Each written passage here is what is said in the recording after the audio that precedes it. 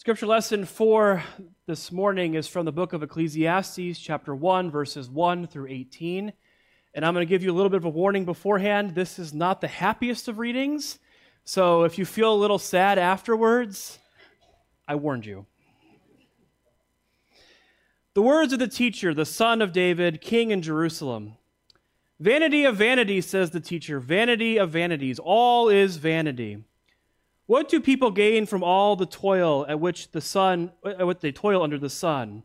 A generation goes and a generation comes, but the earth remains forever. The sun rises and the sun goes down and hurries to the place where it rises. The wind blows to the south and goes around to the north. Round and round goes the wind, and on its circuits the wind returns.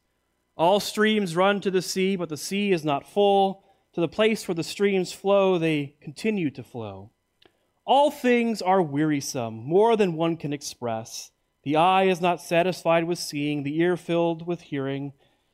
What has been is what will be, and what has been done is what will be done. There is nothing new under the sun. Is there a thing of which it is said, "See, this is new"? It has already been in the ages before us. The people of long ago are not remembered, nor will there be any remembrance of people yet to come by those who come after them. I, the teacher, when king over Israel in Jerusalem, applied my mind to seek and to search out by wisdom all that is done under heaven. It is an unhappy business that God has given to human beings to be busy with. I saw all the deeds that are done under the sun, and see all is vanity and a chasing after the wind. What is crooked cannot be made straight, and what is lacking cannot be counted. I said to myself, I have acquired great wisdom, surpassing all of those who were over Jerusalem before me. And my mind has had great experience of wisdom and knowledge, and I applied my mind to know wisdom and to know madness and folly. I perceive that this is also but a chasing after wind. For in much wisdom is much vexation, and those who increase knowledge increase sorrow. You're probably wishing I was back out of town. The word of God for you, the people of God. Thanks be to God. At the end of the movie Forrest Gump, Forrest and Forrest Jr. sit on a park bench and waiting for the school bus to arrive to send Junior off on his first day of school. And while they're waiting, each of them say, "I love you" to the other. And then the school bus arrives and Junior gets on the bus, and it looks a lot like the beginning of the movie where Forrest Jr. introduces himself to the bus driver and he begins his journey through life. After the bus leaves, Forrest looks up and he sees a feather floating around on a breeze, and he says, "I don't know if all of us have a destiny or not, or if we're just feathers floating around accidental like a feather on a breeze." And that's not the first time we've met this question in the movie Forrest Gump. Forrest's own mother says, "I think that each one of us makes our own destiny." Whereas Lieutenant Dan says, "Each one of us has a destiny," and he believes his destiny is to die on a battlefield somewhere. But what better character to wonder and ponder about the meaning of life than Forrest Gump? Somebody who experiences all of these things at sort of a comedic level. He is both a Vietnam War veteran and a ping-pong diplomat. He is an all-American football player at Alabama present during desegregation. He teaches Elvis Presley his famous hip wiggle. He meets Presidents Kennedy, Johnson, and Nixon. He's at the Watergate Hotel, and he looks across the way, and he sees some lights, and he calls security. And of course, there's that familiar refrain of "Run, Forrest, run" throughout the movie. Is there a higher destiny? Or do we have a purpose? Is there a meaning to life? Or are we just feathers floating around accidental-like on a breeze? That's the question that's at the heart of the book of Ecclesiastes, where we find ourselves here this morning. We are beginning a sermon series through this little book of Ecclesiastes that'll take us through most of the rest of the summer, 5 weeks. Now, I don't know if that's a depressing thought to you that there's just about 5 or 6 weeks left of the summertime, but sorry to be the bearer of bad news. That's just the reality of things. We're going to go through the book of Ecclesiastes, and Ecclesiastes is part of what's known in the Bible as wisdom literature. And wisdom literature really stands out in the Bible. It's sort of unique in the Bible. Ecclesiastes, along with Proverbs and Job, are what's known as wisdom literature. And it's different because it's sort of universal in its nature. It doesn't deal with one specific group of people the way that so much of the Bible does. It doesn't deal with the church or the people of Israel. You find wisdom literature all across the ancient Near East. And it really lacks a lot of those things we find in the Bible, those sort of supernatural miracles, those great powerful deeds of God. What wisdom literature is it's really theology or reflections and thinking about God that is done from sort of the ground level. That it looks around and it observes the world in which we inhabit and asks those really big and important questions in life. But of course, the big questions that we ask are incredibly complex, and it's hard to find answers to those questions. So maybe the frustrating thing to many of us is that wisdom literature is found with all sorts of contradictions, not just from one book to the next, but also within even the same book, even from verse to verse. So the one that the scholar Peter Enns likes to point out is in the book of Proverbs, chapter 26, where in one verse it says, "Do not answer the fools according to their folly, lest you become foolish in their own eyes." And then the very next verse says, "Answer fools according to their folly, so that you may be wise in their eyes." So which is it? Should we answer the fools according to their folly, or should we not? Someone posts something that I think is ignorant on social media. Should I comment on it? Or should I just keep on scrolling through my Facebook news feed? That's the beautiful thing I think about wisdom literature, is that it understands that there is complexity, that we are in this constant state of reflection on the world around us, constantly seeking to answer these big questions of life. And the book of Ecclesiastes is concerned with this question of the meaning of life. It's that question that we find at the end of Forrest Gump. Do we have a destiny? Is there a purpose and a meaning to life? Or are we just feathers floating around accidental like on a breeze? So Ecclesiastes is written down by a teacher named Kohelet. Can we say that? Kohelet. Good. You guys are getting your Hebrew down. Kohelet. And so Kohelet is reflecting on this question, the meaning of life. It's a nice small question for us to reflect on over the next 5 weeks, right? The meaning of life.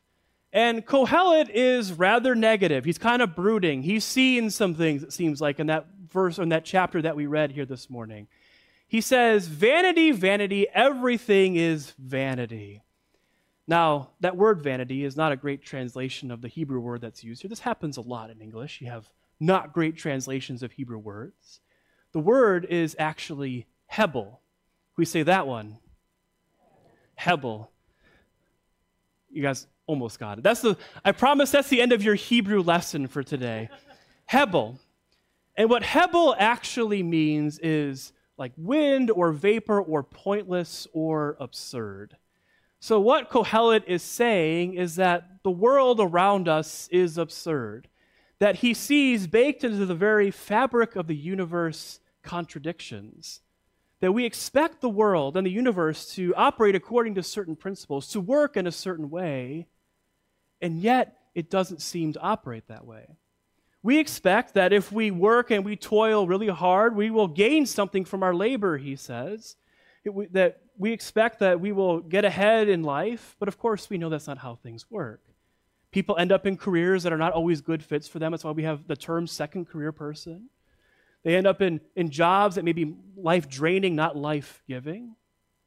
And what's more, he says, is that the sun rises and sets. Despite all of our toil, all of our work, the sun rises and sets just as it always does. The wind blows one direction only to return back the next day. And the streams and rivers flow into the sea and the ocean, but the ocean is never full. He says, there is nothing new under the sun. We live our lives on this sort of cosmic hamster wheel. It's like this constant movie Groundhog Day. It's like that myth of Sisyphus rolling the rock up the hill only to have it roll back down, and he does this on into eternity. Heather and I know a little bit of something about Sisyphusian tasks when it comes to cleaning up our children's toys. Picking them up, putting them in the box, only to turn around and that thing you just put away is back out again. And don't even get me started on the box of Legos down in the basement. What's more, Kohelet says, is that it's just the same old thing over and over again. We live, we die, and then we are quickly forgotten. We are not remembered in someone's memory or otherwise. What about searching for wisdom, Kohelet says? He's a great teacher of wisdom. Can we find meaning to the universe? What an unhappy task God has given us, Kohelet says, to try and search for meaning in the universe, because we search and we can't find anything. We can never really know if there's meaning to the universe. You all depressed yet? I know that this is a lot to take in, but let's all take a big collective breath. That's Hebel, by the way. Wind, vapor. It's all going to be okay, I promise you that. Kohelet is doing what all teachers of wisdom do, sitting back and observing the world around him. And to me, Kohelet is not all that depressing. Kohelet is actually surprisingly honest to me and refreshingly honest. He's looking at the world and he's saying the typical answers that we give don't seem to be working anymore. And he's bringing that to the forefront. That Kohelet is dealing with what the theologian and existentialist philosopher Paul Tillich called the anxiety of emptiness and meaninglessness. And this is when we have something in our lives that used to be meaningful to us, but then we meet it with revulsion or even indifference. It might be that we were excited about something, passionate about something, and then we lose interest in it. It might be that we had a belief that we once held, and then we learn that that belief no longer holds water. And so what Tillich says is we go searching for meaning, something to fill that void, and yet nothing seems to fill it. That Tillich saw this as the greatest crisis of his own time, this searching for meaning. And Tillich knew something about that in his own personal life. He was a chaplain during World War I. He experienced what we now know as PTSD as a result of all that. He was a teacher in a German university during World War II. He was a resistor to the Nazis, was exiled, made his way to the United States. He knew something about this searching for meaning. He saw it as the greatest crisis of his own time. And now, several decades after his death, I think that this is still a crisis that we're facing. This searching for what is meaningful in our world. And I see this by observing the world around me. I see this especially among people in my generation and the generation younger than me, Generation Z. This sort of sense as you scroll through social media, this sort of general sense of despair. This longing for, looking for what can keep them grounded in life, what is meaningful in their lives. The Harvard Institute for Human Flourishing did a study that was published last year where they measured Americans' sense of well-being, their satisfaction with a sense of well-being. And what they found 20 years ago was that the younger generation, so those 18 to 25, and those in the older age bracket had the highest levels of sense of well-being. When they measure well-being, they mean physical, mental health, but also social relationships. They mean access to material things, financial things, but also this general sense of meaningfulness. So they found 20 years ago the younger and the older generations had this sense of meaning as compared to those in the middle stages of life who are searching for jobs, raising children, experiencing all the stresses that life can throw our way. But now, 20 years later, what they found is that the younger generation, those 18 to 25, have the lowest sense of well-being of any age bracket. And it's not hard for us to imagine why this has happened. The COVID pandemic that created anxiety about health, both physical and mental. There's a lack of opportunity. The job market doesn't look like it did 20, 30, 40 years ago. A bunch of millennials and Gen Z, they want to purchase their own homes, but they're often priced out of that. Add on to that a bunch of educational debt, and you get this crisis of well-being. And I think that there's a lot that needs to be said about this. There's a lot that needs to be said about a generation or two generations of people looking for homes. They're straddled with large amounts of debt. But for our purposes here this morning, the important question is that it's created this crisis of emptiness and meaninglessness. Where do you find a sense of meaning for a generation of people who no longer have access to what we have defined as meaningful for generations and generations?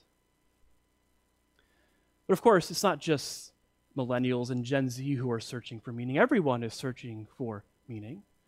Think about the person who invests their entire self, their entire sense of identity into their job, who goes and goes and who never stops. The great psychiatrist and philosopher Viktor Frankl said, he had a phrase for this, for the person who goes and goes and then stops. He called it the Sunday neuroses. That feeling of emptiness, that void that's there when all of the busyness stops. Or we look for a sense of meaning as we move into retirement, as our careers, our working life ends. We go searching for what's meaningful to us. I think a lot about those professional athletes who retire only to quickly return back to playing the sports. Think Tom Brady and Michael Jordan. What do you do when this thing that you've defined your life by is no longer there? Apparently, if you're Michael Jordan, you play 36 holes of golf 300 days a year. I know some of you might enjoy that. But what's meaningful for us as we move from our working life into retirement?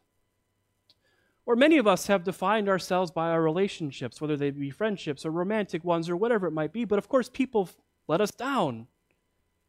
What happens when those relationships no longer hold meaning? Or many of us have defined ourselves as parents, as mom and dad. What happens when the nest is empty? Where do we derive our sense of meaning then? I think a lot about the people I grew up with, the conservative evangelicals, who we were told to believe a certain way, that our worldview was the correct one. But then a lot of us have gone through and figured out that we don't hold those beliefs anymore. We're going through what's called deconstruction. That's the phrase that it's used. People looking at their beliefs and figuring out what's actually true. So what holds weight? What holds a sense of meaning when the way that you've defined your life no longer rings true? That we all have things that we derive our sense of meaning from. Tillich called this our ultimate concern. We all place a sense of meaning into something, and our ultimate concern drives our lives. And our ultimate concern can be both good and productive and healthy for us, but our ultimate concern can also be negative and unhealthy and destructive for us. I think in a lot of ways, all of our ultimate concerns are probably some mixture of both. How are we defining our lives? What is meaningful to us? This is why I think Kohelet is so helpful. It's because he is looking at the landscape, the garden of meaningful things, and asking, do any of these things actually hold meaning? He's helping to sort of till up the ground of where we plant our sense of meaning into. So Tillich seems to be rather negative, but he's not a nihilist. He doesn't think the universe is void and empty of meaning. He's just calling to question, what are those things that we normally put our sense of meaning into? Are they hebel? Are they vapor? Are they wind? Are they passing? Or are they things that have a little more sturdiness to them? Are they things that last a little bit more? You know, watching the movie Forrest Gump, it's fun to watch all the things that Forrest gets into. He has all of these fun activities that go on, but none of them were actually his ultimate concern, were they? He was a Vietnam War veteran, a ping pong diplomat, all of these things, but none of them, they just sort of come in and out of Forrest's life, and they never really seem to have a huge impact on him. They were never his ultimate concern. His ultimate concern was always Jenny, wasn't it? Everywhere he goes, whether in the fields of Vietnam or on the football field at Alabama, he's always wondering and thinking about what Jenny's doing. That's the entire movie, isn't it? Him sitting on a bus bench, waiting for the bus to show up, waiting to go see Jenny, recounting his life. In fact, the only times we ever really see Forrest show any sort of emotion, he's pretty even keel throughout the movie. The only time we ever actually see him show any emotion is when it concerns Jenny, when she's being hurt, or even at the end of the movie when she passes away, crying at her graveside. That was always his ultimate concern, always the thing that grounded him and kept him throughout life, that he constantly showed love to Jenny, even when there was no guarantee that it would work out. Kept on showing that love. That was always his ultimate concern. Now, I don't know the meaning of life. I'm not going to even wager a guess. I'm going to follow the wisdom of that great teacher Kohelet. If he doesn't know, I don't know. And if I tried to give you a guess as to what the meaning of life is, that would be rather arrogant, I think, and I would have a lot more money than I do. But I do sit with people a lot towards the end of their lives, or I sit with the loved ones of a recently deceased person. And I hear them talk a lot about the things that are meaningful to them. And I don't hear a whole lot about how much money they made or how many hours they worked. I hear a lot about relationships, friendships, children, grandchildren. I hear a lot about the love that was shown and the love that was received. I hear a lot about communities of faith like this one. I hear a lot about how that person made the world a better place. That in a world that is fleeting and seemingly absurd and full of contradictions, I think Kohelet is right. These are the things that seem to hold us, to ground us as we make our way through life. That Kohelet is right. The world is absurd. But there are things that are meaningful to each and every one of us. What does it mean to live in such a world? Well, that's a question for next week.